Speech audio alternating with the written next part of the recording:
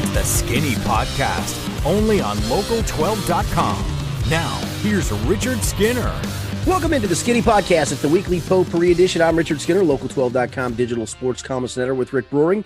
Each week, we look at sports topics locally, nationally. We have a gambling segment that we will get to. And certainly, my favorite segment of the show, Ask Skinny Anything, where you can ask me any question, and I try to give you the best answer I can possibly give. We got a lot to get to. We're going to talk some Bengals and the weirdness of Zach Taylor, who's trying to build a winning culture despite never winning. We're going to talk a little bit of some gambling because we got some picks. I'm going to guess that we didn't do so good last week. And to start the show off, we're going to talk a little college football and basketball with our guy from BearcatJournal.com, Chad Brendel, who will join us when we restart the college basketball podcast, crossing our fingers that we will have a college basketball season. It's at least trending in maybe the right direction until we hit cold and flu season, but at least we think there's going to be one. So without further ado, Rick, let's welcome in Chad, and let's get to our topics of the day. Well, yeah, and before we even get to the questions, I guess we just start here. Chad, is there going to be a football game this weekend? What's the latest with the COVID-19 situations regarding the Bearcats? They've had it pretty much under control since last Thursday. So I do think there will be a game this Saturday night, 9 p.m. kickoff. That's going to be delightful to work. What time will you post Brendel's Bites at? Sunday.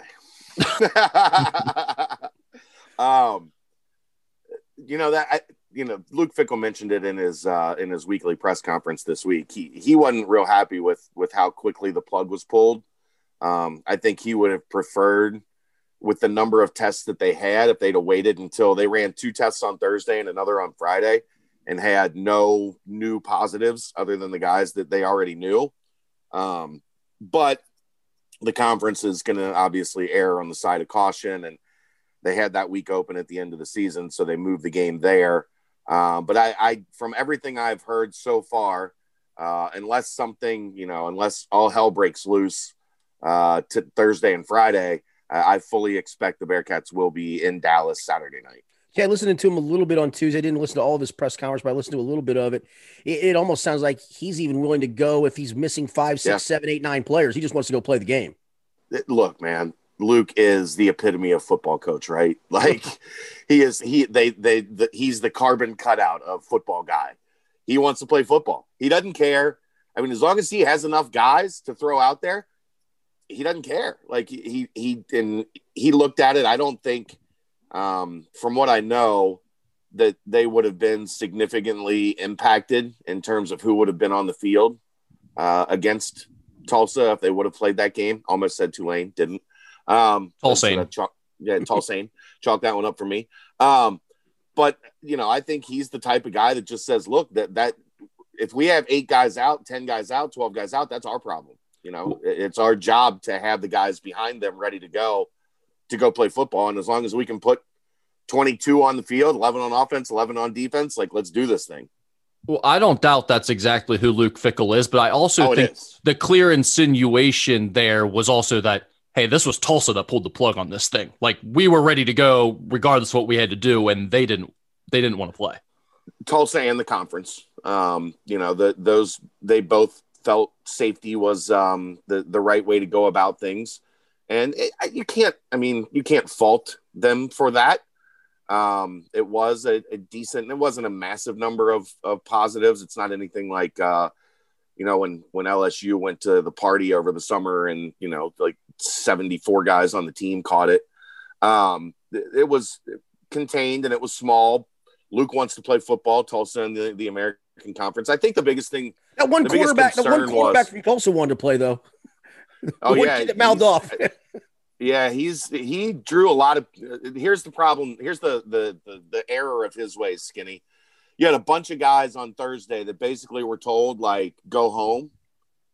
No practice, facility closed for today. Everybody get your testing in and go home. And he posted that basically right as they got back to the apartments. So they were ready for some smoke at that point in time. Buddy. Like they weren't real happy to begin with. And you've got their cornerback saying, this is your fault, when the reality is it's the Tulsa president and the conference that pulled the plug on this thing.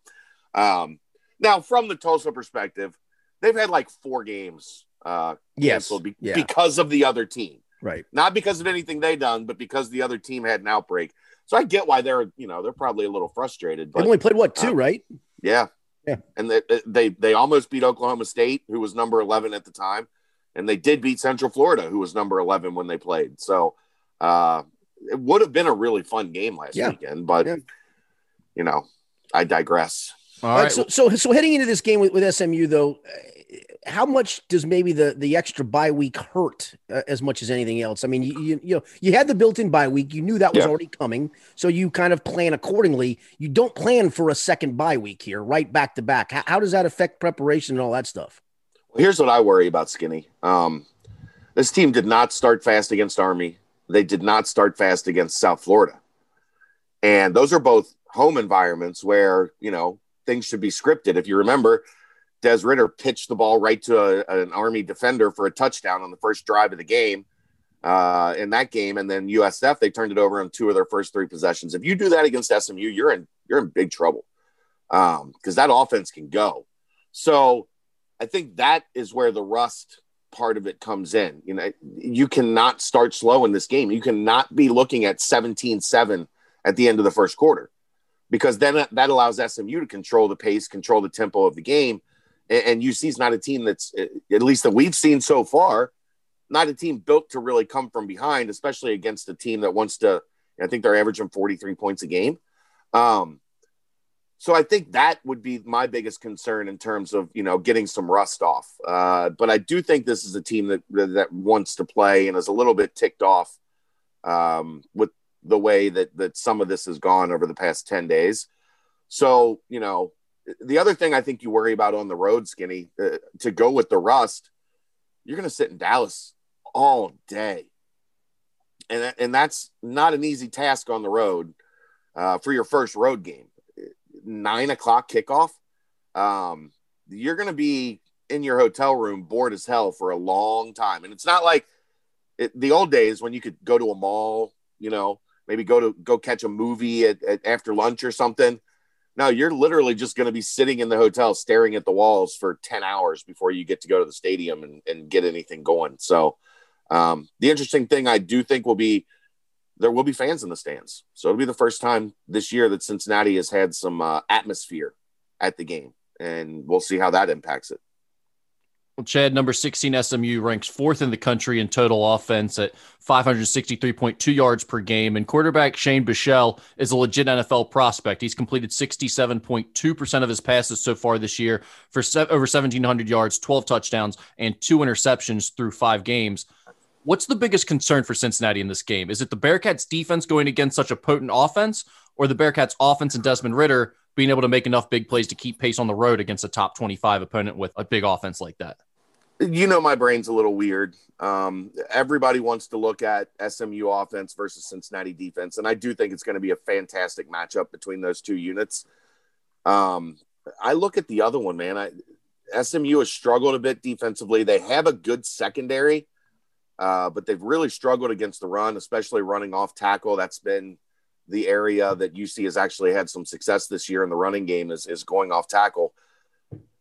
No matter how you look at it, I mean, a team that plays at the tempo that SMU does, a team that has the talent that SMU does, you're not holding them to 20 points. I mean, it's going to be, all out war to keep them under 30. And Cincinnati's yet to really show they're a team that can get up in the 30s comfortably. They didn't do it against Army. They didn't do it against USF. So you have to wonder, can UC keep pace against, an SMU defense that has some strengths, but also has a few holes. The question I have, Rick, when are we going to see Des Ridder, the runner, again? Because we're not seeing that. He's averaging under 4 carries a game. Is there a fear there of him getting hurt, you think? I think maybe against South Florida it was a concern because Ben Bryant was in COVID protocol for that game.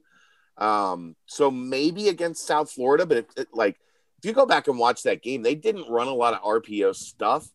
They ran it probably 7 or 8 times, but there were 3 times that he could have gone out the back door and just jogged for 20 yards. So I worry about that because that's what's made him so effective over his first 2 years as the starting quarterback. Des Ridder, the dual threat quarterback that is actually really accurate inside 20 yards. That guy with the ability to run and put a 20, 25, 30-yard run on you at any time is pretty dangerous. Des Ridder, the pocket quarterback that can't complete a deep ball over 25 yards or more, that guy's is going to struggle offensively. So we need to see, especially against a team that's weak on the edge, like I talked about, we need to see Des Ridder that's willing to get out there and run and isn't afraid of, maybe having happened what happened last year with both of his shoulders. So I think that's a huge part of this game, is whether he's willing to pull that thing out of the running back's belly and take off on the weak side. That's a really good point, Chad. When I talk about Des Ridder, I've always said he is a playmaker. He is not a great quarterback at the college level, but he can be a playmaker, and he's won a lot of games for UC. They've had success with him there. I think a lot of people are down on him right now, but I still think there's plenty of upside for him in this offense. But I think what you said is a great point, and this is the perfect game to get that stuff back on track. Him running the RPO stuff, him keeping it a little more often and making some plays. SMU's defense is allowing over 170 yards per game on the ground. They're giving up over 400-yard game of total offense. So I think, you're exactly right. This is the time you need to see it from Des Ridder and that offense, where they start making big plays again. And a lot of that's going to come from him confusing defenses and keeping off the guard, keeping them guessing with his legs as much as his arm. Well, I mean, if you go back and look at that South Florida game, their end was just crashing straight to the middle of the line every time. And Des wasn't making him pay for it. And that's where it's run pass option for a reason. You have to make the right read. Handing off to a running back that's got a defensive end crashing down and a linebacker coming right at him up the middle, that's a 1-yard gain. Des keeping that ball and letting the end crash and going around the edge for 25 yards. Now your offense has some rhythm. Now your offense has some life. And we haven't seen that yet much. I mean, he had the one where he kept it once against South Florida, ran for like 28 yards. That needs to be more of Cincinnati. That needs to be more involved and more of a threat in Cincinnati's offense, because right now teams aren't respecting it. They're not respecting Des keeping the ball yet. Skinny, what's your take on the original question? Do you think the bigger concern for UC is the defense going against SMU's potent offense, or the Bearcats offense scoring against SMU on the road? Yeah, I don't have any questions about this defense. They're not going to shut SMU, to single digits and probably not even below 20. But I have no questions this defense is going to get its fair share of stops against anybody it plays. As long as the offense can somehow crank it into the mid to high 20s, I still think they win the football game. It's a matter, can they do that? And they should be able to do that against a team like this. And maybe, honestly, maybe some of that stuff we're talking about with Des is simply you just didn't need to do some of that so far, right? I mean, why take the risk when you don't need to take the risk? And maybe that's wrong. Maybe that's pie in the sky. Maybe that's naive. But especially in that South Florida game, honestly, as long as you didn't fumble it 23 times back to South Florida, they weren't scoring. I mean, they just weren't. So maybe that was just safety first, and we'll let him take the punishment when he has to, when we need him to take the punishment.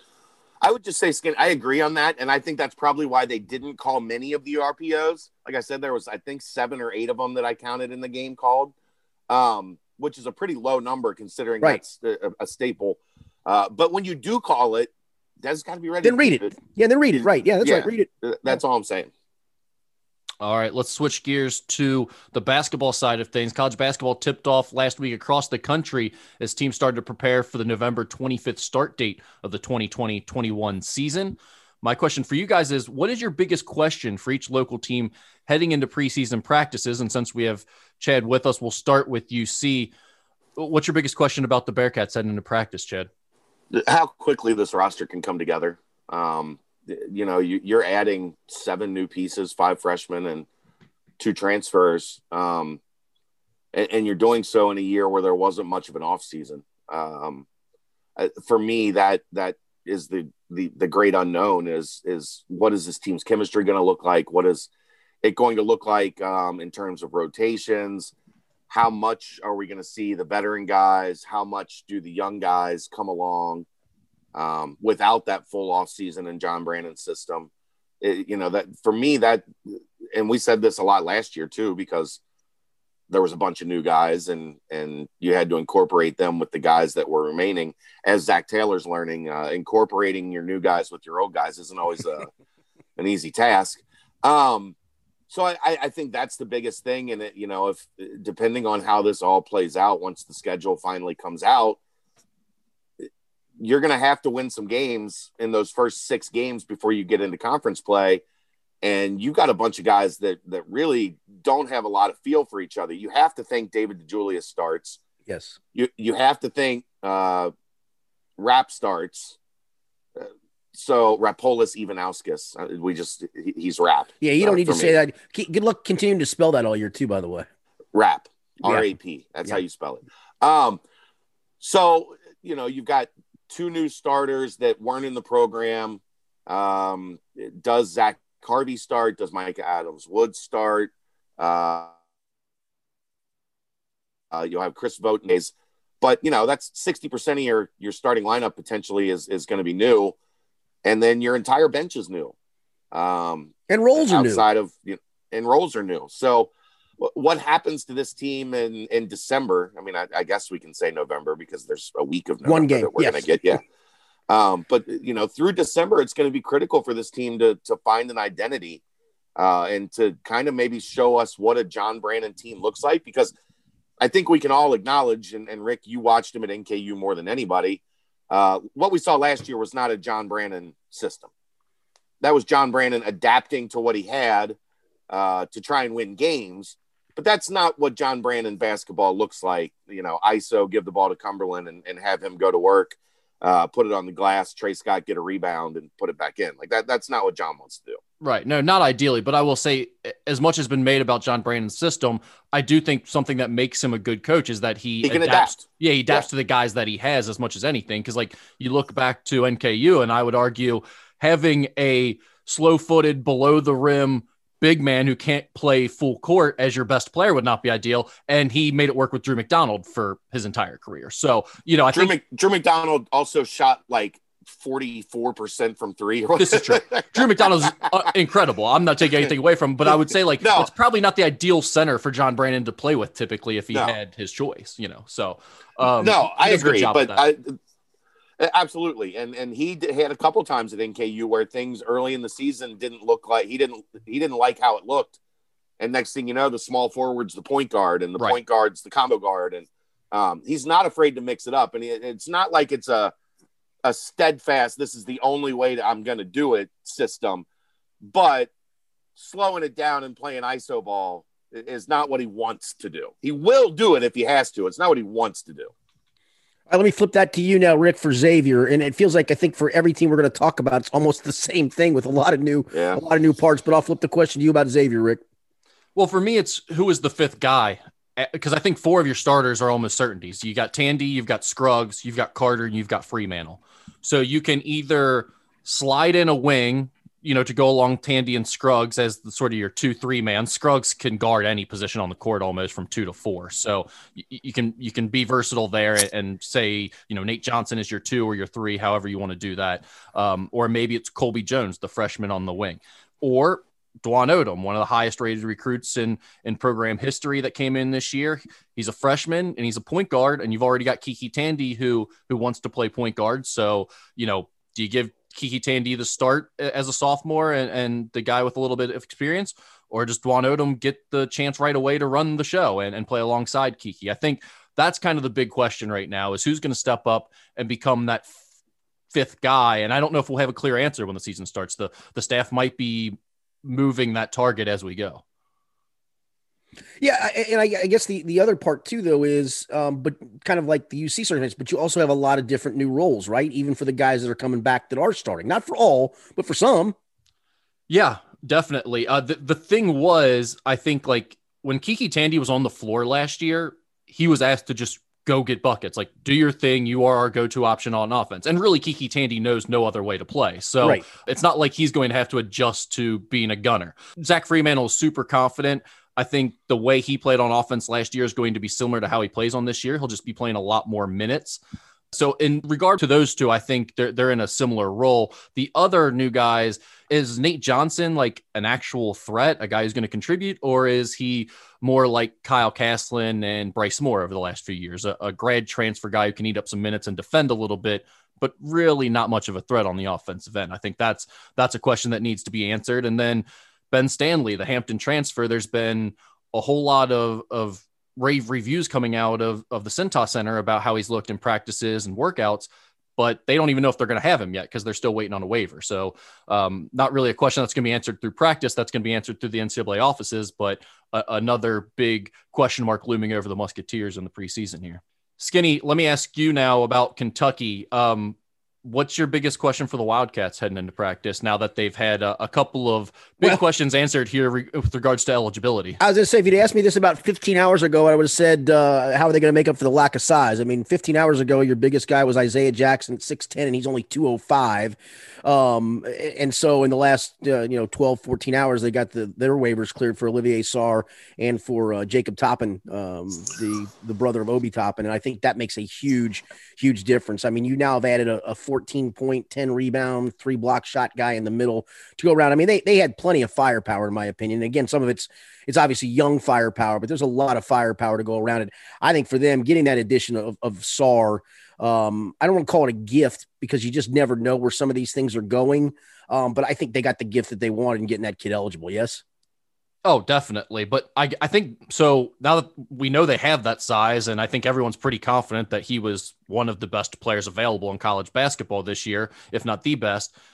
My big question for him is Davion Mintz really that type of guy, really a Kentucky level lead your team type point guard? Because that to me now is the biggest question on this team is who leads this team and who runs the show at point. Yeah, and if you go back to the probably Cal's worst team was the one that went to the NIT. I mean, that was part of the issue that year. They just never had that guy. And so, yeah, I mean, that is certainly a big part of it for sure. But I just think there's enough, if he can just get you in your stuff there, I just feel like there's way more firepower around them off the wings than they've had in a bit. And I think it's going to be a fun team to watch play. And you're right. He is probably a question mark in that regard, but I just don't think you need him to do a ton. Yeah, and Devin Askew, the freshman 4-star point guard coming in, maybe he'll end up being the guy anyway, so it may be kind of a moot point. But I think because your only other option is a freshman, they're kind of relying on Davion Mintz to be a catalyst for this offense to start things. And, I thought he was solid at Creighton. He sat out last year. He's a guy who can shoot, which UK hasn't had a lot at the point guard position. He can knock down a three, which will help. But I don't know. I hadn't gotten the impression that he had come into his own to be like a UK level point guard necessarily. So I'll be interested to see how that plays out. I think he can be solid, but I don't know that he's going to be a guy that kind of jumpstarts this offense. And I'm interested to see how he handles the pressure of playing under the big lights. You also have to say, more than anybody in the world, Cal is equipped to play a stud freshman point guard if it comes down to it. Right. And I don't have any question about their other freshmen. I mean, this is as loaded a crop as he's had. I absolutely love BJ Boston. So yeah. BJ Boston's going to be a stud. Now the question might be, is there a guy, a big guy in that group of freshmen that really stands out for them? Maybe. Yeah. Cause you still got to get some depth. I mean, Olivier Sarr's not playing 40 minutes a game for goodness sakes. Right. But there really aren't options. I mean, like I said, Isaiah Jackson weighs 205 pounds. He's long, but he's going to get bounced around. And Lance Ware's probably, I don't know how ready he is either. So I think there isn't that plug and play. There isn't that plug and play big guy that they've had seemingly since the day Cal arrived. Cousins and maybe Toppins, maybe Anthony. Yeah, maybe Toppin gives you the 15 minutes a game you need in there, right? Maybe you don't need to do a ton. I mean, Keon Brooks is still an option too, right? Yeah. Yeah, and he's not a 4 than a 5. Yeah, not a center, but he at least gives you a little bit of front court size and experience there. And he hasn't impressed to this point, but we've seen guys make that jump in their UK careers where they disappoint, and then as a sophomore, they become a little bit more of a role guy. Let's move to the last team. Let's move to NKU, and everybody can chime in on this one. Rick, we'll start with you. You are the color analyst on radio, and congratulations, you're back again for this season. I don't know how the hell you're going to do it, where you're going to do it from, and it's going to be a strange season in that conference where you're going to play the same team back to back, which is odd, but interesting for the most part. But let's go through NKU.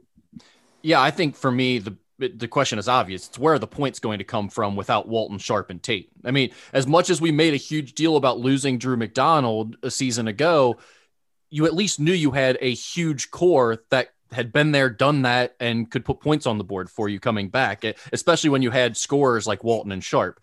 This year, you don't have that. I mean, you have a couple of guys who have been there in Trayvon Faulkner and Adrian Nelson, but Faulkner, a lot of his career has been asked to kind of be a defensive specialist and a hustle guy. And Adrian Nelson, we call him the beast on the broadcast, but he's there to rebound and bang inside. He's not a scorer at all. So that's the biggest question for me. And I think the two names you look to immediately, the big one is Darius Harding. He's a junior college guy, just a big, strong, athletic bucket getter on the wing. He made a bunch of threes last year and took a bunch of tough ones off the dribble. So I think his percentage could improve if he takes better shots. And I think he's going to be a pretty big focal point as a newcomer this year for the offense. And then also I'm interested to see John Harge. He's a guy who sat out last year as a freshman and redshirted, but just talking to some of the guys, after practices and before games and stuff like that, they all talked about, Big John, he's going to make a difference next year. He's a 6'8", 220-pound type player who can shoot from the outside. I'll be interested to see how he fits in as well. Jed, have you seen what the Horizon's doing, by the way? Yeah, they're doing kind of like they're playing home and away, like in one location, right? Like yeah. You get instead of going on the road for the two games like they've always done. As goofy as it sounds, as goofy as I kind of like it. I don't hate it. No, I don't either. I don't hate it. If it's going to get you through a season, right? I don't hate it either. Well, it's fascinating. The question is, though, how does it all break down? I mean, like the NKU Wright State series now, where is that played at? That's a huge difference in the Horizon League standings all of a sudden. Yeah, I would say this. If you're going to do it, I swear to God, I'd have them draw it out of a hat. I don't know if you can try. I mean, right? I mean, I think it's the only way you can do it. Right. Yeah. Right. It has to be totally at random, but either way, someone's going to get screwed, obviously. And that could make for some more fun. Maybe it'll help a team that wasn't going to do as well sneak up to the top half of the conference. Yeah, like I said, if it allows you to get conference games in, I'm all for it, Chad. Look, I was talking to Brian Snow last night, and we kind of half-jokingly yeah, I know. We half-jokingly talked about this. My favorite thing, though, Rick, is everybody thinks me and Brian hate each other. It's awesome. We half-jokingly, like, if you're a college basketball coach, how tempted are you if you have one guy get COVID to just stick him in the room with everybody else on the team and go, all right, let's get this over with? No, I think I've talked about that during the summer of football teams. Maybe that's the best thing they could have done. Well, football teams, you got 100, like that's a lot of dudes. I know that, but I'm like, let's get the quarterbacks done today. Let's do the defensive line next week. Cornerbacks, you guys go sit in that room today. I mean, honestly, I think I'd have got it over with. Here's the biggest concern on the basketball side of things is because, everyone has to shut down for 14 days with one positive test. Right. The big concern is that one or two guys get it. No one else does. Then a couple weeks later, another one or two guys get it. I mean, you could be shut down for 2 weeks at a time, multiple times throughout the season, and then all of a sudden, you just lost your entire season. Here's what I want to know: if somebody's already has already had it, do they still have to sit for 14 days because they're technically immune for 3 months? Yeah, that's correct. In fact, I know that for a fact. My daughter at UK, her roommate tested positive for it. Actually, had symptoms of it, so they quarantined. Then my daughter and her roommates tested positive, didn't have symptoms. They had to quarantine again. But then the guy told her, you don't need to test for another 3 or 4 months. So don't worry about any of this. Now, I don't know if I buy that or not, but neither here nor there. So I'm going to say probably no. I guess once you have it, you're good to go, right? Yeah. So if you've got positive, if you've got a team that tests positive, but they have 7, 8 guys that have had it, theoretically, that team should still. Unless they're symptomatic, right? Unless they somehow are symptomatic. Well, yes, I'm with you. But as the protocol reads right now, I don't think that is the case. I think it just says if you have a positive test, everything is shut down No, I think you're right, Rick. But I'm for kind 14 of days. to Chad. I think I'd have to revisit the protocol because I think that's the way it is right now. That I think they might have to. I think they might have to revisit it because already people are getting real restless and saying, "Hey, this doesn't make a lot of sense. No one else in any other sport is doing this." Well, I just hope we have a college basketball season to talk about, and of course, we'll have our college basketball podcast. Oh, we're going to have a season. Or at least a tournament. At least a tournament. Yeah. Like, at least they're not letting that tournament money go again. No, I'm with that. High water, we're going to have a season. It's just a matter of what it looks like on the way to get there. Here's my question for you guys. What do you think is going to be the average number of games that teams play? I mean, the schedule says 27. What do we think teams are going to get to? 20? 20? Yeah, I'd hope you could get to 20.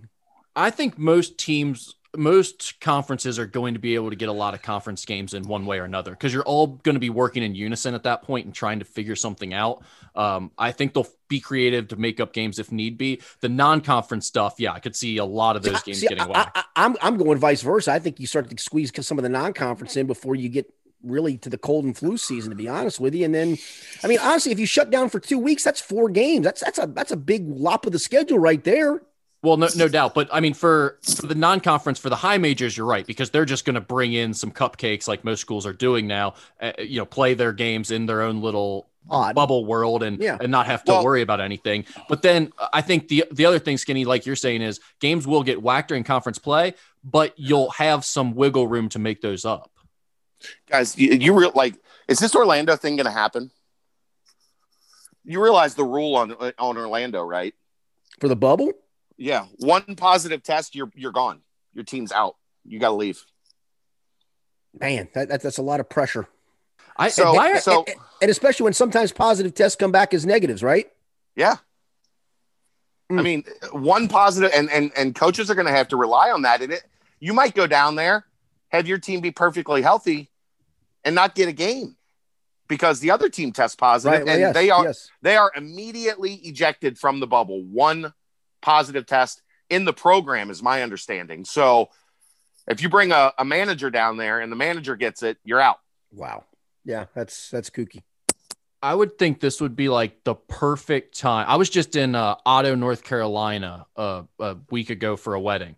And if you don't know where Otto, North Carolina is, nobody else does either. That's my whole point. I think it would be perfect for an industrious person to like buy out a big warehouse AAU type facility, like make one right now in the middle of nowhere and just start hosting stuff there because I don't think COVID can get to Otto, North Carolina. I think it's completely secluded enough. Like, why are we playing this in Orlando, Florida, where people are going to be? Let's move it to backwoods, North Carolina. Cartersville, Georgia. There's already AAU gyms there. Yeah, they have the facility, 12 courts, all college-sized courts. Like, let's go have us a preseason, a non-conference schedule, all at the Lake Point facility. I'm in. Maybe that's where the NCAA tournament will be played when all said and done. The Orlando thing is just crazy to me because you could have everything planned. Everything checks out. You get down there. All of a sudden you don't have any games and now the season has started. So it's not like, I mean, I guess that's the other interesting thing is how creative is this going to be allowed to be? Because we've seen football teams on the fly scheduling games in the season. UC Army was basically like, as the season was starting, the UC Army game was scheduled. We've seen other teams where they have a game that's, they find out Tuesday that the game's canceled. And by Wednesday, they've got a different opponent stepping in there. Are we going to see that kind of chaos in basketball where teams are just bouncing around? Hey, I lost a game. You lost a game. Let's go Saturday at your place. I think that's possible. Or maybe, like when you have a travel week, maybe the team you're supposed to play on Thursday can't do it. The team you're going to play on Saturday is good. And maybe you do play them twice, right? Yeah. It's going to be interesting to see how creative everybody gets with this because getting to 27 is going to be a monumental task for every team in the country. Yeah, no question. No question. All right, we got a lot of college basketball we'll talk about down the road. Again, we'll have our college basketball podcast starting here in a few weeks. Chad, we appreciate the time. We'll catch up again, and hopefully UC gets a game in on Saturday and keep the ball rolling. No doubt, my friends. Thanks. Talk to you soon. Appreciate you having me. Yep, Chad Brendel from BearcatJournal.com. We still got some stuff to get to. Rick, I'll let you hit the topics, brother. All right, we'll keep it rolling as we move on to some Bengals talk. John Ross became the latest disgruntled Bengals player to make his feelings known publicly as he reportedly asked for a trade this week. He joins fellow receivers Auden Tate and A.J. Green, as well as defensive end Carlos Dunlap, as players who have voiced their displeasure with the coaching staff recently. Skinny, I'll ask you, has Zac Taylor and his staff completely lost the locker room at this point, or does this stuff get overblown too much in the era of social media? I think a little of both, because you've also had other players here in the last couple of days that have said that that's not the case.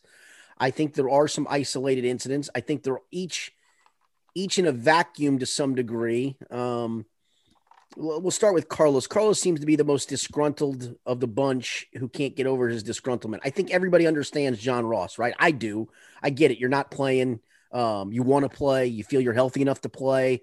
And so I fully understand him asking for a trade. I don't think anybody's surprised by that. Auden Tate really didn't. His agent did, and it kind of embarrassed, I think, Auden at the time, but I think it also triggered him maybe playing some more. I think AJ, and I think you saw it last week, Rick, I think he was really embarrassed by himself on that Sunday in Baltimore. I think he looked at the mirror and went, what am I doing? I'm not going out this way.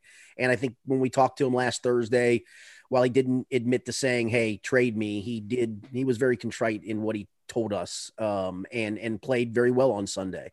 So I don't think he has quite yet. I think he's lost some guys. And I think every coach probably does. And Carlos is the most vocal of that group. But I would also say, and I'm not here to take up for Zac Taylor for this, but some of Carlos Dunlap is, honestly, you ain't playing very well. I think I'd have sat you probably down too. Now, I'm not sure I'd play Khalid Kareem or Amani Bledsoe or guys off the street ahead of a guy who's a 10 or 11-year vet who maybe has a little more in the tank, but play better. And I think that was Zac Taylor's thinly veiled quote to everybody, which is come, and I'm just doing this off the top of my head, come fight for your job every day. Come prove to us that we need to put you on the field. And I think that's when he talks about this whole culture thing that I want to bash my skull about, because I'm tired of hearing about building a culture when you're 3-18-1. But I think that's some of it. Is I think there's a few guys that just the buy-in isn't there, and they've said, all right, we'll just turn the page and move on without you. And even if that means it's a veteran that's been here for a while, well, we're going to move on without you. If you're not going to fight for your job every day, if you're not going to fight to prepare every day, then we'll move on without you. And so, yeah, I think the problem is, Rick, when you don't win, that's obviously when nothing's validated, right? I mean, winning validates everything. Winning validates Bill Belichick being an ass. It just does. So he needs to start winning to continue to get some level of validation. You start piling up a handful more losses. I mean, let's just assume they lose the next two, go into the bye, come out and get their butt kicked by Pittsburgh. You're going to start to lose a whole lot of guys, I think, at that point. Yeah, I guess from my perspective, like when I hear you break all those situations down by themselves in a vacuum, they all make sense to me. I can rationalize all of it, and what you're saying makes sense. And it's not like I don't believe what you're saying about all of those situations. Yet at the same time, when you add up, okay, there's 3 guys in the receiver room that within 2 or 3 weeks have reportedly won it out. Yeah. When you talk about, okay, the defensive line, multiple guys on there feel like things are not trending in the right direction. At least Carlos Dunlap has been very vocal. Geno Atkins just always seems like a grump and never really happy with life. But even going back to last year, you see the way Cordy Glenn and AJ Green kind of bullied the front office and the coaching staff around with how they handled everything. Like, to me, there's just a level of respect for a coaching staff and a front office that you a lot of times will have that prevents these things from happening. So from a standpoint of have they lost the locker room, I would just say, I think it's very clear that these guys do not respect whether it's just Zac Taylor or whether it's Zac Taylor in the front office. Right. Well, hang on. That's the jump off point, because that's exactly what I was going to bring up. I think there's still a disconnect between Zac Taylor and the front office. But I think on that point, though, I think Marvin had enough respect from the guys that they wouldn't go against Marvin even if they didn't respect the front office. No. I think the disconnect is, I think Zac is at the point with some of these guys, and I think it was probably even with Cordy Glenn last year, where he wants them gone. And unfortunately, the people above him don't want them gone. They're not willing to say goodbye to them. They're not willing to eat the salary of those guys.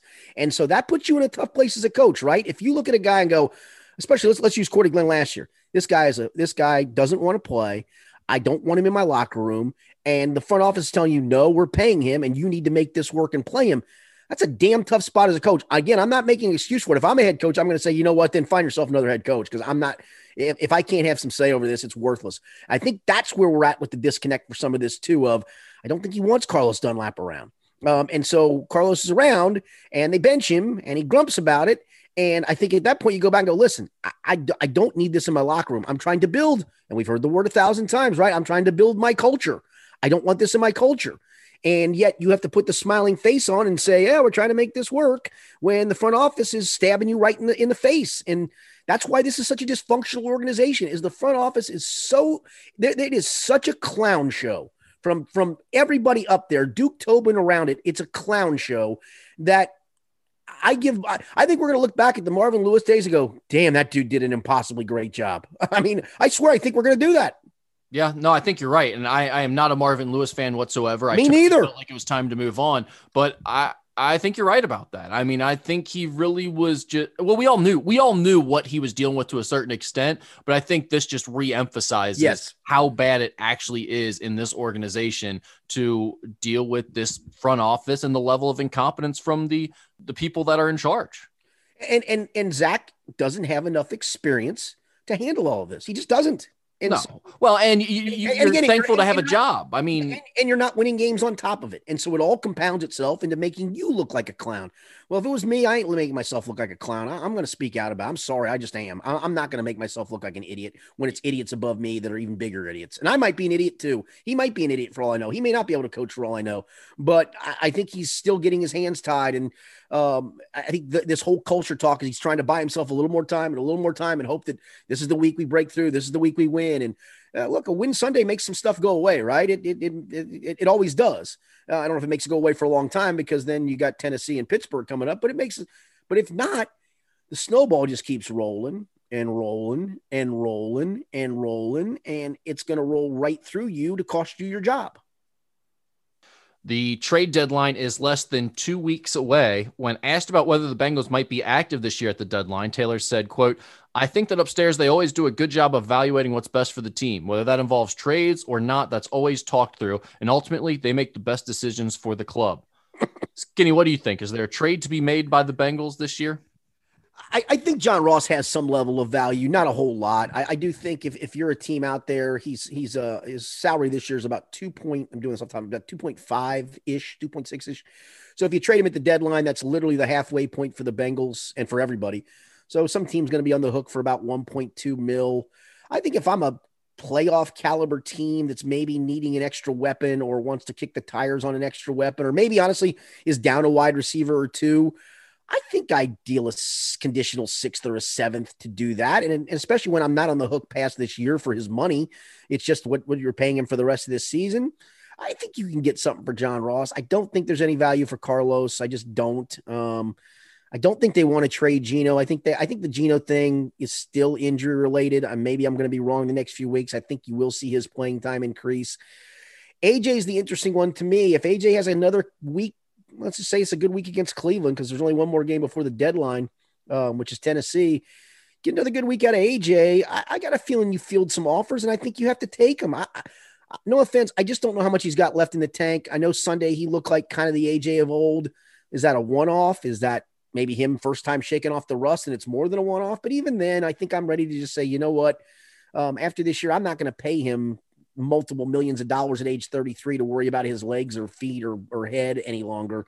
I'm going to let somebody else do that. And again, if you can get something for him of value, anything, and I mean anything, I think I'd take that. I think AJ would have the most value to any teams out there who are looking. Still picking up a paycheck though. It's about $9 million you're going to have to pay. Yeah. I mean, thank you. That's that was exactly what I was going to say. So yeah, I mean, that's a part. But if you're a playoff caliber team, right? If let's say New England feels it's a wide receiver away from helping Cam Newton, I could see them offering up something for AJ Green, right? Yeah, I mean, again, it all depends on whether you're willing to pay $9 million for half a year of AJ Green. And yes, and an AJ Green that you just don't know how durable he's going to be either, right? Right, and I just don't know that he gives you that upside that anyone's really looking for that. But okay, so Rick, let me throw the question back at you. So let's just assume, for argument's sake, that a team does and is willing to offer something, and by something I mean 5th round at best, and that's at best. They're willing to offer something for AJ Green. My fear is, though, the Bengals still think that they want him to be a part of their organization longer term. That's where your disconnect comes in. Yeah, I mean, I don't. If that's honestly what you think at this point, I don't know what your goals are and what your roadmap is going forward. Because really, AJ Green shouldn't be a concern to you at this point. You should just be. Look, you understand that this is your last year of AJ Green, no matter what happens, regardless of whether you trade him at the deadline or you just split ways at the end of the season. It is very clear that this relationship cannot continue, and there's very little upside for either party to have it continue. So.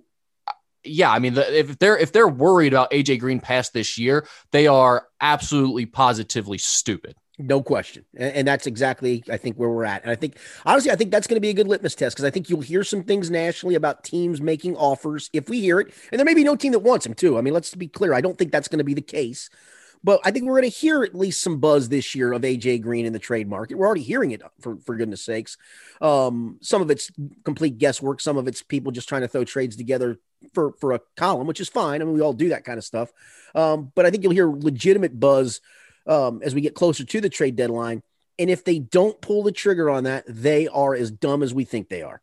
I agree with that. I also think there is going to be very little out there for the Bengals to trade with. Like, I just don't think there are that many people interested in what they have to offer. And that's where I go back. I think John Ross, just because of salary. Yeah, you're not paying much for it. First round talent. You're really not paying much for it. Can I kick the tires? Yeah. And again, you're not getting much back, but again, something back beats getting nothing back, right? Yeah. I mean, for John Ross, I would take a 7th round pick or whatever. I mean, yes, correct. I don't think it really matters. So no, exactly. All right, let's get into our betting segment where we continue to struggle. I am just hashtag fade Rick B is just an actual thing now at this point. You're a little bit better. You're still over 500 at least, but back-to-back 4 and 6 weeks for you are starting to drag you down here. We both went 4 and 6. I am 26, 36 and 2 overall. You are 31, 29 and 2 overall. And so we come to our Thursday night game, 8:20 p.m. Giants at the Eagles. Eagles are 4.5-point favorites. The total is 45. I think the Eagles are the most complete team in the NFC East. Isn't that ridiculous? I said like 2 or 3 weeks ago on this very podcast that it is very clear the Eagles are going nowhere and not going to be a playoff team. And now they clearly look like the front runners in the NFC East. Well, you want to know something even goofier? If the Giants were to win this game, and I don't think they will, and I'll get to the pick here in a second. If the Giants win this game and the Cowboys go lose to football team, you will have a 3-way tie between Cowboys, football team, and Giants at 2 and 5 for first place in the NFC East. Picture that for a moment. What an absolute disaster that division is. It's incredible. And if the Bengals win this weekend, they'd be 2-4-1, and they would have been the best team in the NFC East. Good God. Good God is right. I think the Eagles are the most complete team, though. Which isn't saying much. No, and I thought they showed something against Baltimore this past week. They're a 2-point conversion away from forcing the overtime period. And yeah, you can't always look at a score in a vacuum and say, oh, because they played them tough, they're really good. They're not really good.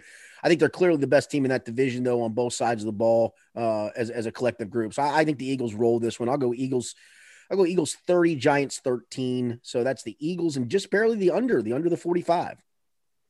You got a little bit of a blowout going on here. That's a reverse teaser line to get on if you yes, it is. I'm going Eagles 28, Giants 20. I think it'll be a little bit tighter. So I'm on the Eagles and the over. I agree with you. They showed me something last week. I do think they're moving in the right direction. And I also think you're feeling more and more confident about Carson Wentz as the season has gone on as their quarterback. So that brings us to the college game Saturday at noon, which we have the perfect local slate this weekend. We've got actually Ohio State at noon, Kentucky at 4, and Cincinnati at 9 p.m. spread out all across your day. We will all add 5 pounds and lose sleep on this day, or nap at some point during one of them. Yeah, maybe. I think you get a nap in between Kentucky and the start of UC. That's fair. You could do that if you're not watching the later games during prime time. But all right, Saturday at noon, Nebraska at Ohio State. The line is 26.5 in favor of the Buckeyes. The total is 67 in the hook. I'm going to take the Buckeyes. I'll go Ohio State 49-13.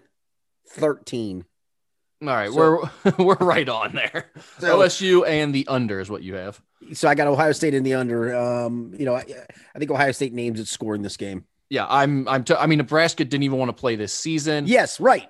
So the Big Ten, after all of Nebraska's whining, said, okay, you're going to Ohio State to open up the year, and Ohio State will name the score. I totally agree with you. This is a great game to just bet on Ohio State points if you don't want to bet the line. 52-14 is my score. I'm going OSU and the under.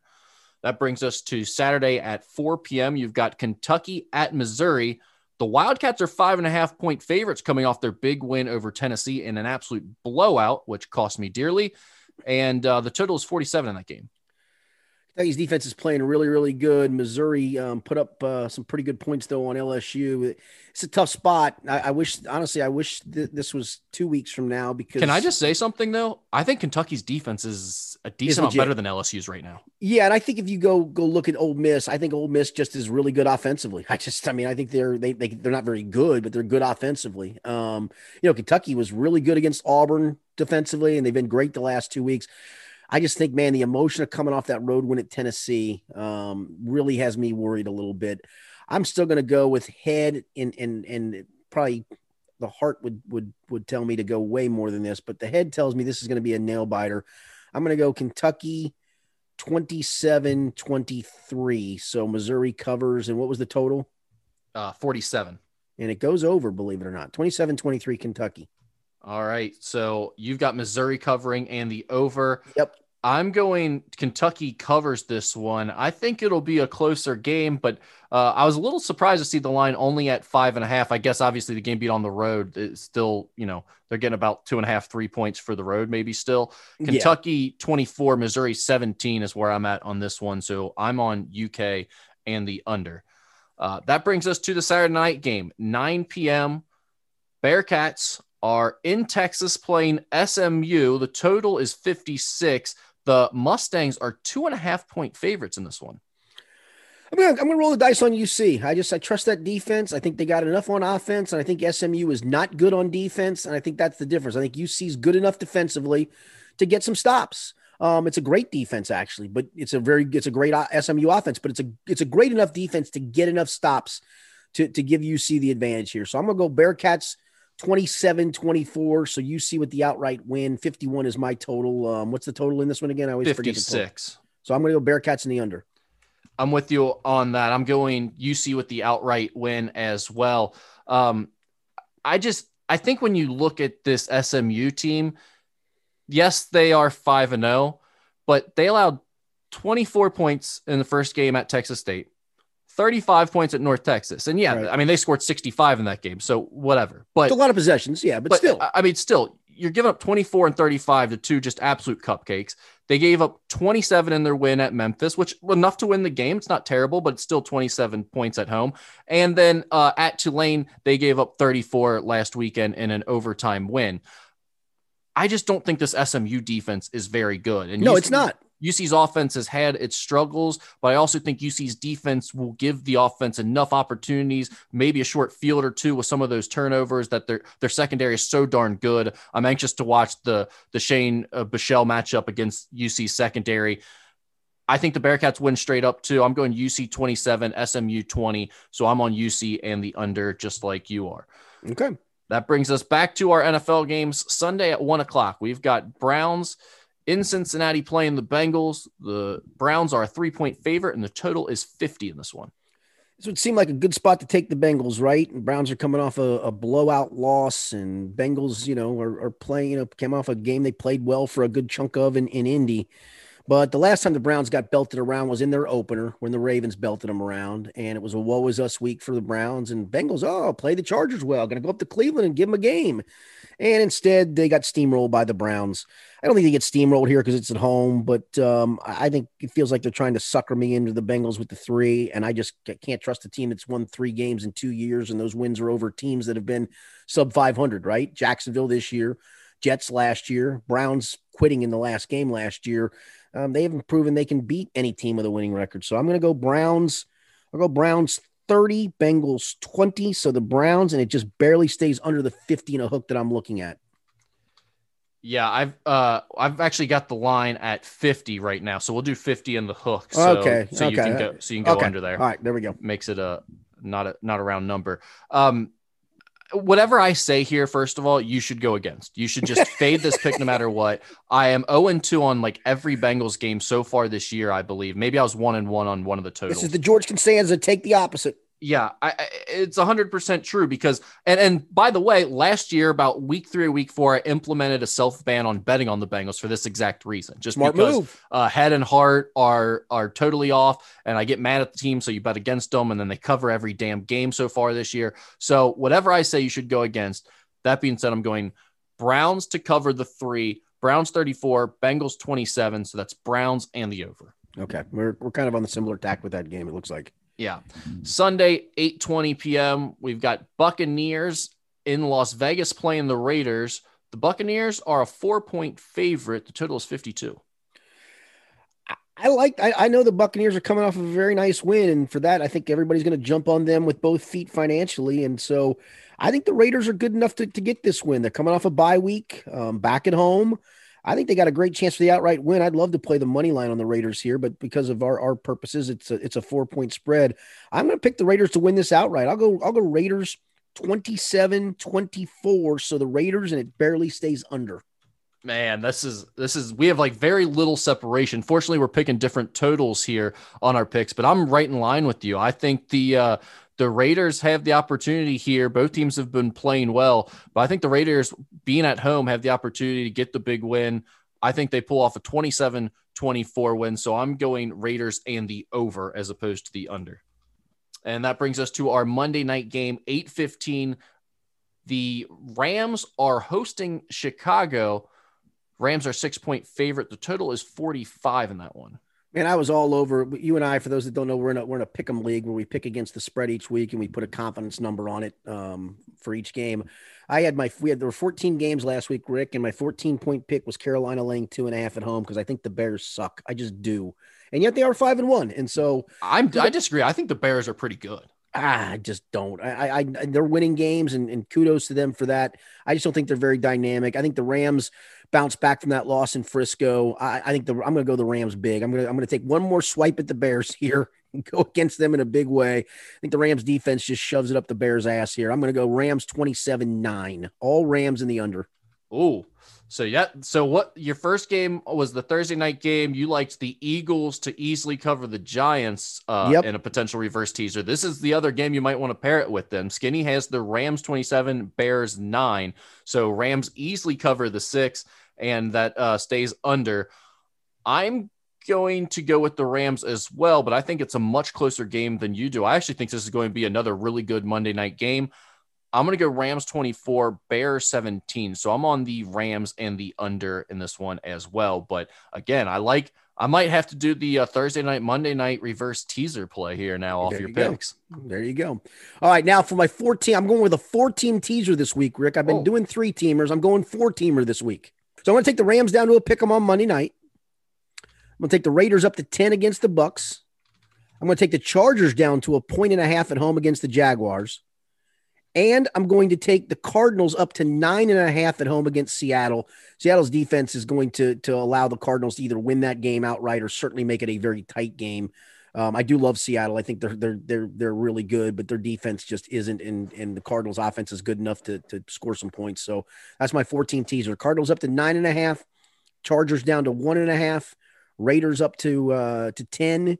And Rams down to a pick 'em on Monday night. My 14 teaser of the week. Okay, interesting. You typically do not like to take teams down to a pick 'em when you do the teasers. I don't. I am fading the Bears badly in that one. I like it. Okay, perfect. You do the NFL teaser. I've got a 3-team college football teaser to play here, and I am going to go with Ohio State down to 20.5. Just in case it's plan. Yeah, it's early. I think they're easily going to cover the 26.5, to be honest. But you save yourself the potential for a backdoor cover there. I can't see it being closer than 3 touchdowns. So 20.5, great number. I agree with that. You're right. Absolutely. It is not going to be less than a 3-touchdown victory. Yeah, and it's nice that you get it down through that 21 number here at 20.5. Agreed. So it's perfect teaser game in my opinion. This game, I don't really like the number. But Alabama's defense worries me a little bit about the backdoor cover. So it gives you a little insurance, at least takes you down through the 17 and also off the push at 21. I'm going to go Alabama at Tennessee down to 15, from 21 to 15 in a teaser. Ooh, you're going to get one of two things with Tennessee, man. You're going to get an angry, we're going to make a stand in our season, Tennessee, or you're going to get the complete woe is us, Tennessee. That's it. I think I'd avoid that game like the plague. Yeah, they're also changing quarterbacks. I can see them. They fired their defensive line coach and co-defensive coordinator this week. So yeah, I mean you're right. I just can't see them winning this game. And I mean, again, I don't love the number from 21 to 15 really as a teaser game, but I just like the game in general, so I'm including it in here. And then Miami hosting Virginia is a 12.5 point spread. You can take that down to 6.5. I don't see that game being any closer than a touchdown. So I don't know that main number before you even tease it down. I wouldn't mind taking in some kind of a parlay, to be honest with you. Yeah. And in fact, I probably will bet it at 12.5, but I really like it included on some teaser plays as well. So yeah, I'm with you on that. Again, the Ohio State, Nebraska and the Miami, Virginia games, two great teaser numbers, two great teaser games, in my opinion. The Alabama is the one I chose to include here just because I like Alabama to win. Well, I'm going to say this. Alabama's probably, you're right. They probably are going to score 40 and can Tennessee do anything offensively with the quarterback change? I mean, yeah, I'm with you. My fear is that it's kind of the line of demarcation of a team's season of, we just got embarrassed by a team that we always own every single year in Kentucky. And they got embarrassed. I mean, they were booing that team in the first half. So you either draw the line in the sand and bounce back in a big way, or you all of a sudden tank it. And it's funny, the halftime of the Georgia game, I thought, man, this Tennessee team's for real. Since that point in time, the last 6 quarters, Georgia embarrassed them, Kentucky embarrassed them, and maybe that's just what they are. Well, and Alabama and Nick Saban are well known for letting their foot off the gas and overlooking teams and showing mercy. So you're right about that. Yeah. All right. Time to move on to our favorite segment of the podcast, hashtag Ask Skinny Anything, where people send us the questions for you and I ask them. So we'll get started right away. Back to some Bengals talk here, a little bit of legitimate sports questions first. Who is Skinny's number one choice for taking the Bengals job, which should become available this offseason, but sadly won't happen? Is it Eric Bieniemy from the Chiefs? I don't think so, because I think Eric's going to get a chance probably somewhere else. He is going to get a chance. I mean, for me, if Mike Zimmer becomes available, I think I jump on it. I do. I think Mike Zimmer has done a really good job in Minnesota, but eventually, you know how this is. You just wear out your welcome, right? And teams need a new voice, and it feels like Minnesota's kind of trending in that direction. That was an awful loss they took to Atlanta. And so I don't know if Zim survives at the end of this season. I'll be honest with you. If you want to bring Mike Zimmer back here and have Hugh Jackson be the offensive coordinator, sign me up. I'd be down with that. Oh my God. I'll stop. I can't do it. I cannot do it. No more retreads. Why does it? But I don't think Mike's a retread. Mike's taking teams to the playoffs. I mean, Mike's been a success in the NFL as a head coach. It's just, I think it's the time in Minnesota. You just couldn't get him back over the hump, and they kind of went all in on Kirk Cousins, and it's been a disaster. And so it's time for him to move on. And I'll be more than happy with Mike as a head coach. I disagree. I would not be happy with Mike Zimmer. I do not like the idea of defensive-minded, conservative Mike Zimmer taking over Joe Burrow in this offense and leading them forward. I definitely don't want that to happen. And I just don't want guys from past Bengals eras back here. Just new blood. It's got to be something new. Zach Taylor didn't work out, but it doesn't mean you have to go try a boy wonder with no experience. Like Eric Bieniemy to me would be the perfect guy. Granted, he played for the Bengals back in the losing days of the 90s. Here's the other thing. And Eric's a hot name, and I don't want to besmirch it because obviously he's an offensive coordinator on a really good team, but I've told people this too. How much of that's Andy Reid doing almost everything? I mean, honestly, probably a ton of it, but I'll take my chances with the guy who is with Andy Reid all the time, learning that and running an offense like that, as opposed to, I don't know, Zach Taylor, or in this case, Mike Zimmer even. Yeah, again, I go back to the only thing from Mike is Mike's been to playoffs, and I think that there's a success level there. Adam Gase is a retread. I mean, why the Jets ever hired Adam Gase? He was a failure in Miami. Why would you think he'd be a success story where you are? Mike's not been a failure, and that to me is the difference. Mike's had success in this league as a head coach. Yeah, and now the tread is worn off. So yeah, but that happens to a lot of guys. Yeah, I agree. I think he's much more of a defensive-minded guy. To me, the Bengals have to get a smart offensive mind in here. I know that was the plan with Zach Taylor. It just hasn't worked out. That was the plan. Yeah, they need to go find someone else who is actually that guy. I mean, yeah, right. Okay, yes. look at what the Browns have done. Like, the Browns are the perfect example for why the Bengals should not wait and drag the Zach Taylor thing out. I agree with big difference by changing that coach right away.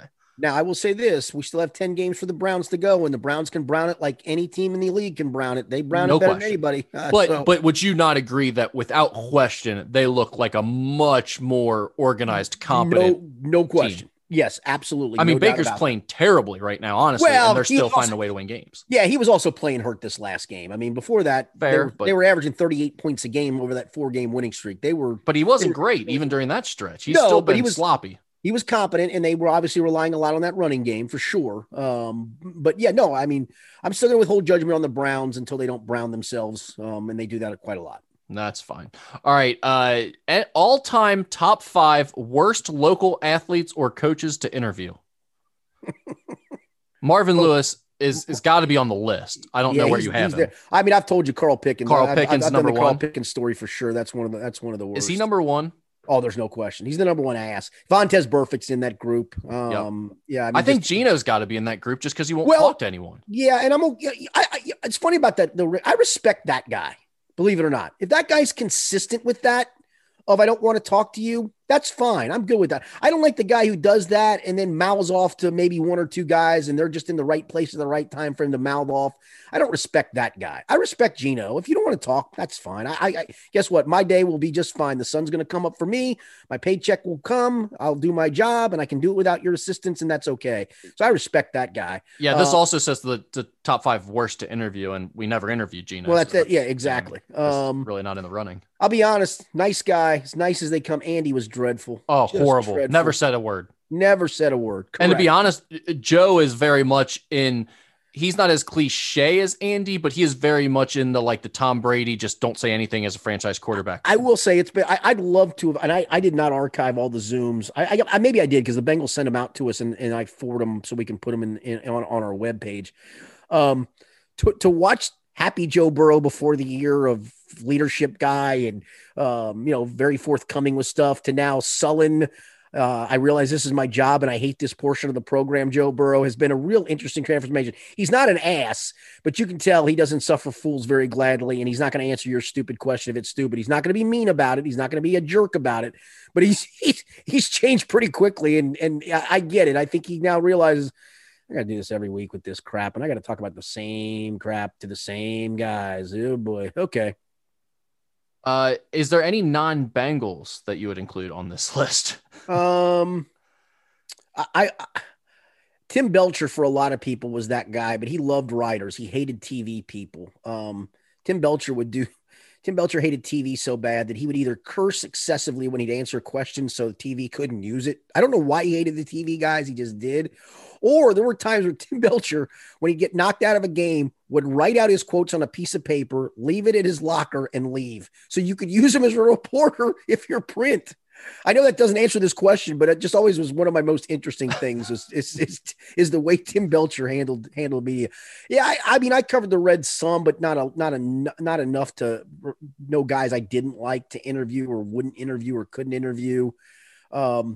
Junior got under my skin the very first day he was here when he's like, "What'd I do today?" It was the very first game, and my job actually that day was to do the Junior sidebar of, "Here's Junior's day, first day as a Red," and we're standing there waiting, and he gives this turn. "Well, I didn't do anything today. Why are you talking to me?" Dude, it's your first game back in Cincinnati. Seriously, give me a break. Come on, yeah, that's ridiculous. For me, I guess the grumps are bad, but guys like Bob Huggins after a loss to me are the best interviews you can get. Those are hilarious. No question. Those are all timers. It's uncomfortable, right, as the interviewer or listening to it, but his post games were must listens. Yeah. And I would not. We don't rebound. We don't try. Chuck, we're just not any good. Chuck, we're just not very good. We're just not a good basketball team. We gotta go with glass, Chuck. We don't care. We don't care, Chuck.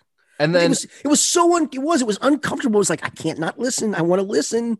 And then it was always hilarious to hear Mick Cronin claim it was the defense's fault after his team would lose 48-42. Those are always they gave up those 48 though, man. How did you do that? It was just not enough deflections. Yeah, honestly. Exactly. Yeah, right. No, it always is. Yeah. Yeah. So any other names you need to get in there as the top 5 worst? I was gonna say, no, not off the top of my head. There's a handful of them, and honestly, for me, usually if you're not a good interviewer, you're just a guy I don't need to deal with. I'm just not gonna deal with you. I'll just move on to somebody else. I don't need to talk to you. I'll live. Unfortunately, Marvin was unavoidable. Marvin was unavoidable, and I had a streak of 43 straight press conferences where I didn't ask a question because I didn't want an answer. I didn't care. Who was worse, Carl Pickens or Marvin Lewis? Carl Pickens was just he was an ass. I mean, in a worse way. At least Marvin could occasionally give you that I know why you're asking this question, but I'm not going to answer it kind of gleam in his eye, and you'd like, okay, yeah, I got you. Yeah. Carl was a mean-spirited person. All right. What was Vontez? Vontez is a bad dude. I would agree with that assessment. On to the more nonsensical questions. All right. Starting with Jeffrey Toobin. That's the question. So why would you do that on a Zoom, right? What are you doing? So I did see set the background up for people for what he did, if nobody knew what he did. Yeah, he's from the New Yorker magazine. Where's he? I believe that's right. Yeah, I'll Google it to make sure. He's a CNN correspondent. Yes. Semi-famous lawyer guy. He writes for the New Yorker. Okay. So he was on a Zoom call. They were doing some like role play deal. I can't remember exactly what it was for.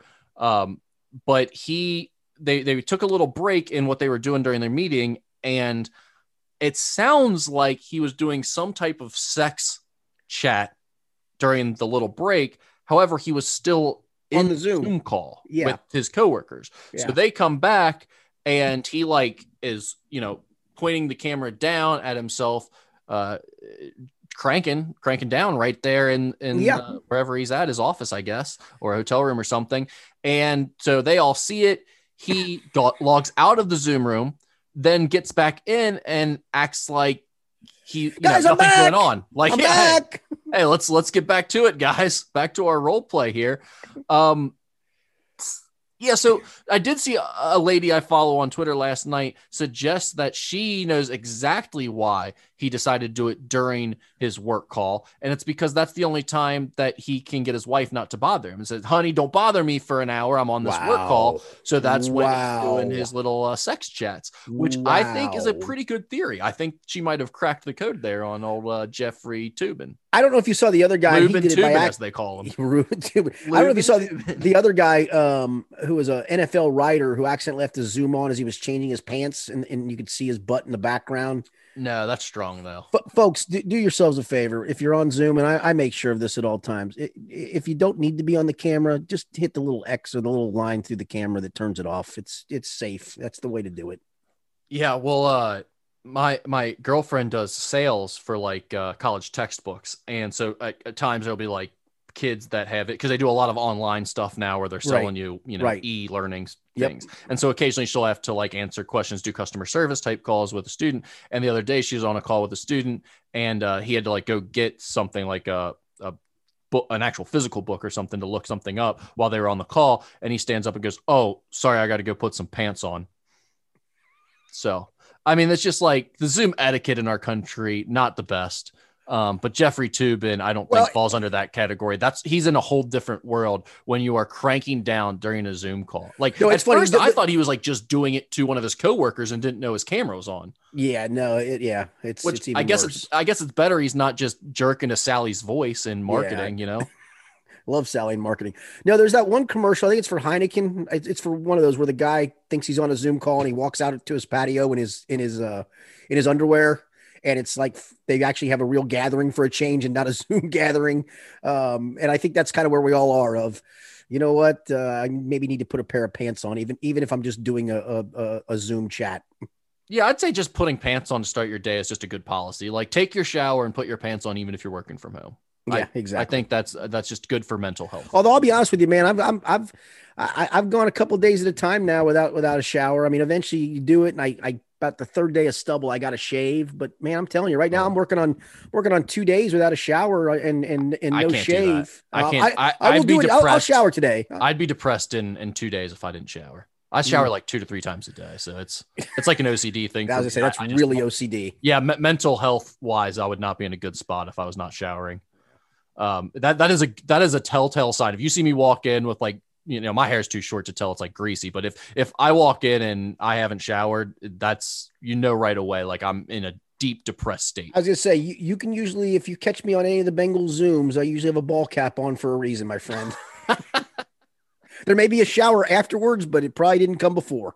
All right, we have a little trio here of Halloween questions for you. Oh my, Skinny. I hate Halloween. Trick or treat stories of Skinny being upset, either for not getting thanked or ungrateful kids or anything of that nature? No, it's the ungrateful kid. It's usually the older ones. It's almost like, dude, you're a high school senior. What are you doing? Grow up. I mean, come on, give me a break. And I'm not chintzy, dude. I give the big bars usually, or if I don't, it's like 2 good sized bars. I did, and the kid goes, "That's it." I go, "What do you mean that's it, dude? That's a full size Hershey bar. Get the hell off my lawn. Go. Really? Goodbye." Really? Oh, yeah. You got a kid saying that's it to a full-size Hershey? Yes. Wow. Yes. That's not the spirit of Halloween. No, not at all. You go for the crappy bite-sized candies. If someone gives you a normal-sized bar, you're like, yes, hey, what a treasure. Yes, exactly. Maybe things have changed since I was a child. I mean, I don't know. I only went trick or treating until I was like 11 or 12. I mean, you want to sell? Yeah, that's about the right age. Yeah. Yes. I can't believe high schoolers do that. And honestly, I mean, in our neighborhood, and it feels like we've all kind of seen our kids grow up and leave. And I just had one get married last week, but for a long time, and we all had kids about the same, relatively close. And so Halloween was kind of a big deal. And we'd all kind of like, 2 or 3 of us would gather at the end of one driveway and have a couple of cocktails and hand out the candy. And I actually enjoyed that part of it. And then, I don't know, when the older kids would come around and then people would bring carloads of kids from God knows where into our neighborhood. It's like, okay, I don't know. I'm just not a Halloween guy for the most part. Not a Halloween guy. I feel like you're not much of a holiday guy. I think that's fair. It's probably fair. I think that's fair.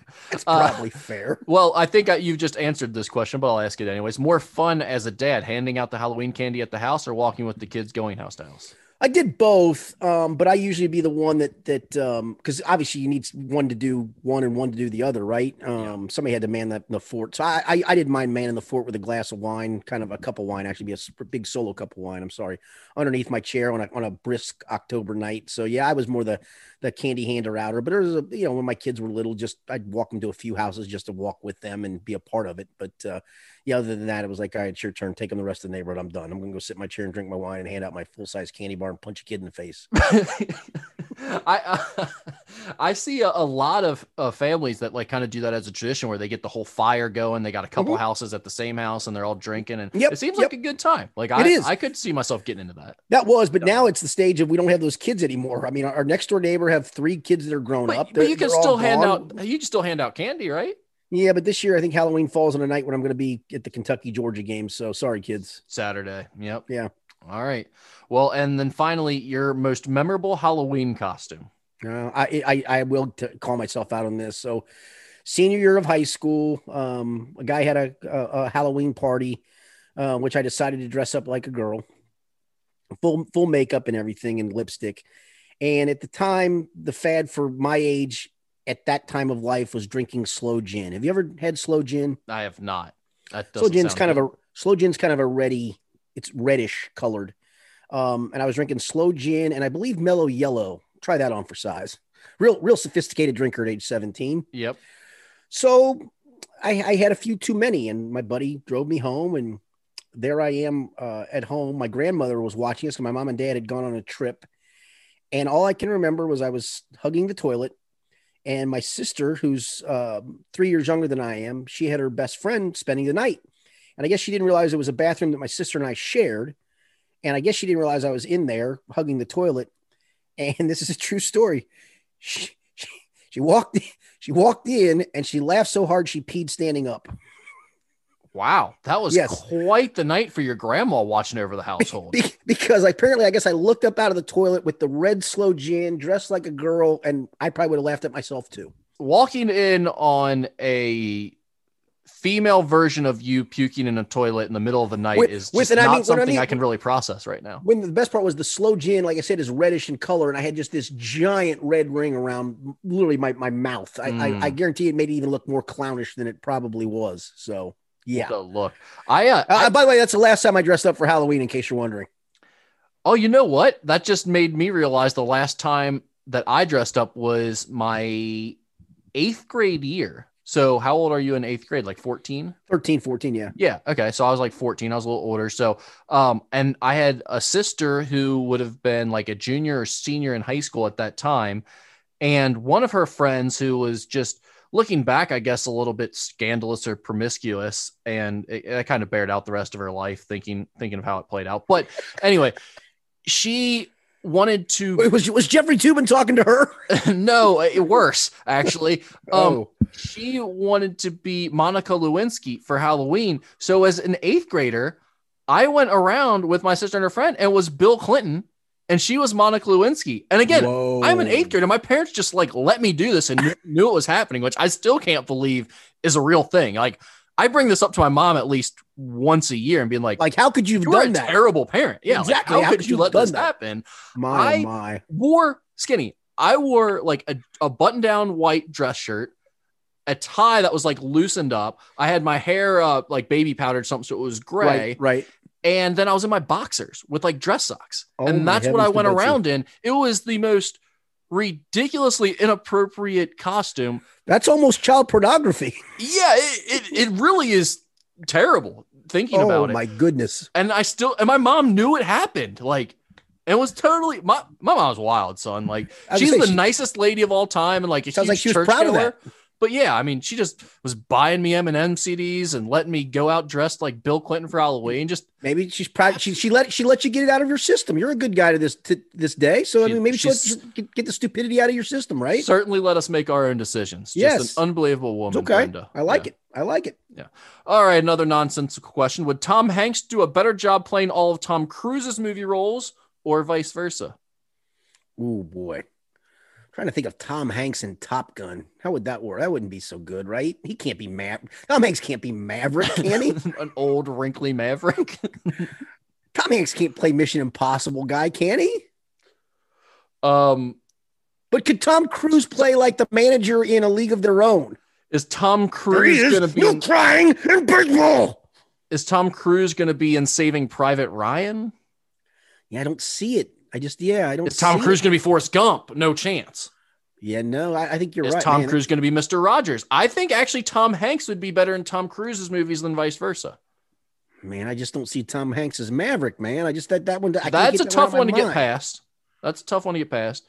I will say though, he's played Sully though, so he's done a pilot role. Good point. I will say Tom Hanks has probably more versatility than Tom Cruise. Tom Hanks can play funny, straight. He can play a guy that you just like Mr. Rogers and Sully that you can completely admire, where Tom Cruise is just kind of action guy, right? That's what he is. Was Tom Hanks ever looked at as an attractive guy when he was younger? Because I've only really known him since he's been kind of older, I guess. No, just quirky. Yeah, I mean, he's kind of an ugly looking guy, come to think of it. I don't know about that, but he's quirky. I think he's a distinguished looking guy, to be honest with you. Distinguished is a good way to put it. Yeah. Unique. Yeah. I'll go Tom Hanks playing Tom Cruise roles, although I'd have to cast somebody else for Maverick. I just would. All right. If this is a wild question to end with, if you could wake up every morning and on your nightstand was a DVD with all of the dreams you had the night before, but the only way you could watch them is with your entire immediately family watching as well, would you do it? I probably would. I know. Really? I know where everybody's going. I know where everybody's going with that. The whole we all have the sex dreams, right? I get that. We all got the sex dreams. Classic. But I think I would. I'll be honest. I mean, I had one last night, and this is the truth, where it felt so real that I thought I heard our garage door open and close for whatever reason. I thought it was probably a car door closing, right? You know how that is, that you just hear that noise and it sparks something else. Yeah. So that's probably what it was. And it startled me awake. It was like 5 o'clock in the morning. And I sat there for a second. I thought, did somebody just come in our house? And I sat there and we have a motion light kind of down the hall. It's really for the dogs when they want to walk back and forth. And for us too, if you want to go out to the kitchen, get a glass of water, or whatever. And I literally sat there for like 20 minutes going, all right, if the motion light comes on, I have a roll of tape, a big roll of tape, believe it or not, on my nightstand. Don't ask why, but I do. And it's pretty heavy. And it's not a roll of tape. It's actually one of those things that you put the tape in. So I had it in my hand. I was going to bash somebody's skull in if they had come down the hall. But then it's, better reason came to nobody's in our house. So I go to bed. I fall back asleep for about an hour because I woke back up startled at 6:30 by my dream, which was my dream was somebody had broken into my house. It felt so real that I told my wife to call 911. It was so real that we have one of our two dogs. She likes to, as soon as you're up and moving, she likes to go too. I actually dreamt that she cut me off to run down the steps like she always does. It was her to a T in my mind. I went downstairs out to our garage, and then somebody was in there, and I had to battle them until I woke up suddenly. My hallway felt real. The move down the step felt real. The garage where I have to go in to open the door and then another door to get to the garage felt real. I mean, it all was just so real. I would love to wake up and I'd love to put that DVD in and look at it and go, whoa. You know what's wild about that is that you dream like your house to be exactly the same. Because what I do a lot is I dream. The only thing was we have one part of our garage has a bunch. We need a storage unit for it, to be honest with you. It's got a bunch of my oldest daughter's stuff. She bought a house about a year ago, just got married over the weekend. So we still have a bunch of stuff on that side of the garage. The only part that I remember kind of chuckling in when I woke up was that the garage was completely cleaned out. And I went, that would have been nice. That was the real goal of the dream. It just wanted a clean garage. It might have been. Yeah. Maybe someone's going to invade, maybe not, like someone's going to rob you, but they're just taking the crap out of your garage and cleaning it.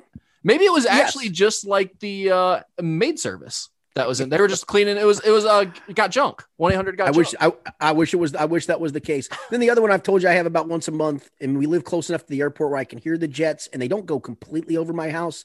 But by God, if I don't dream they're about to hit my house at least once a month.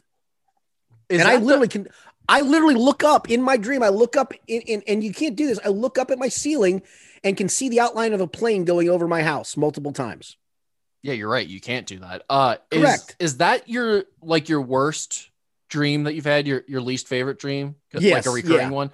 Yeah. I mean, because I literally do. I'll wake up in like a sweat, like.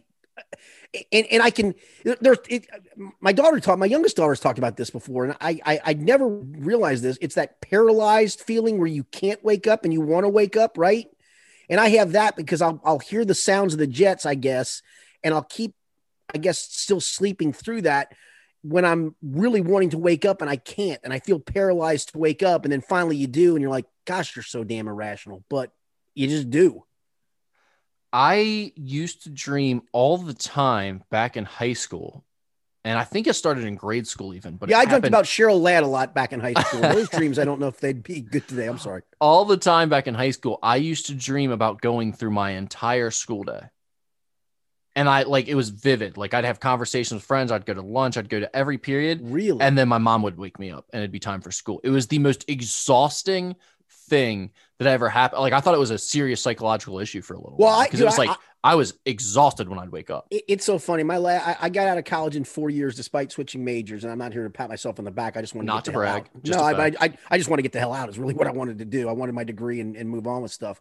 But my last semester, dude, was literally I probably played basketball every night, pick up basketball, and just hardly ever went to class that last semester and ended up pulling a 1.8. But I passed every class and got my degree. But I do have this one every once in a while. I still have one more class, 3 credit hours to go. Didn't get my degree.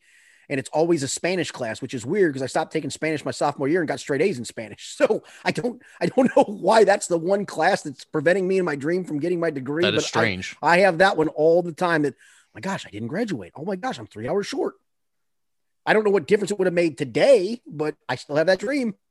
Yeah. Circling back to the original question, there is no chance in hell yes.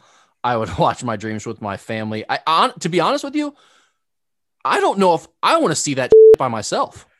Like I dream about some messed up things. I have scary dreams. I have like most embarrassing moment of your life type dreams. I have, a lot of things that aren't good, a lot of things that are unsavory that I wouldn't want my family seeing for sure. Listen, everybody's got the unsavory dream, right? Yeah. I just can't imagine watching my dreams with anybody else and having to explain them. Like what brought you to that point? And I have no idea. No idea why she was there. I'm so goofy. I'm just curious enough to see how real it would be. That's all. Well, it sounds like yours you could sell to Steven Spielberg and make into a picture. Dude, I know it. Planes crashing into your house and the action scenes of you battling. There's a part of me, if I get to the stage where I would have time to go do a dream study, I think I'd do it. I swear I think I'd do it. I'd love to do a study, but I don't think I'd like to watch my dreams over every night without any idea of like what's going on. I just don't think that'd be good for anyone. So definitely not the rest of my family. Yeah, that's good. That's see, I think I'm just too curious. That's a good question. I love that question. Whoever asked it, that's well done. That's a good question. Also, I'd be like embarrassed at the amount of times they just see me dreaming about me screaming at a team not covering or something like that. Screaming about a bet not covering in my dream. That would be entirely embarrassing. That's a good call, too. That's a good call. All right. Thanks to Chad Brendel from BearcatJournal.com. For Rick Broering, I'm Richard Skinner. Thanks for being with us. Again, keep the questions coming. We try to backlog some of these. So if your question didn't get asked, I know Rick saved some of them to backlog them. So we do appreciate all the questions. We just try to get to a few on each of the podcasts. So thanks so much. This has been the Skinny Podcast, weekly potpourri edition.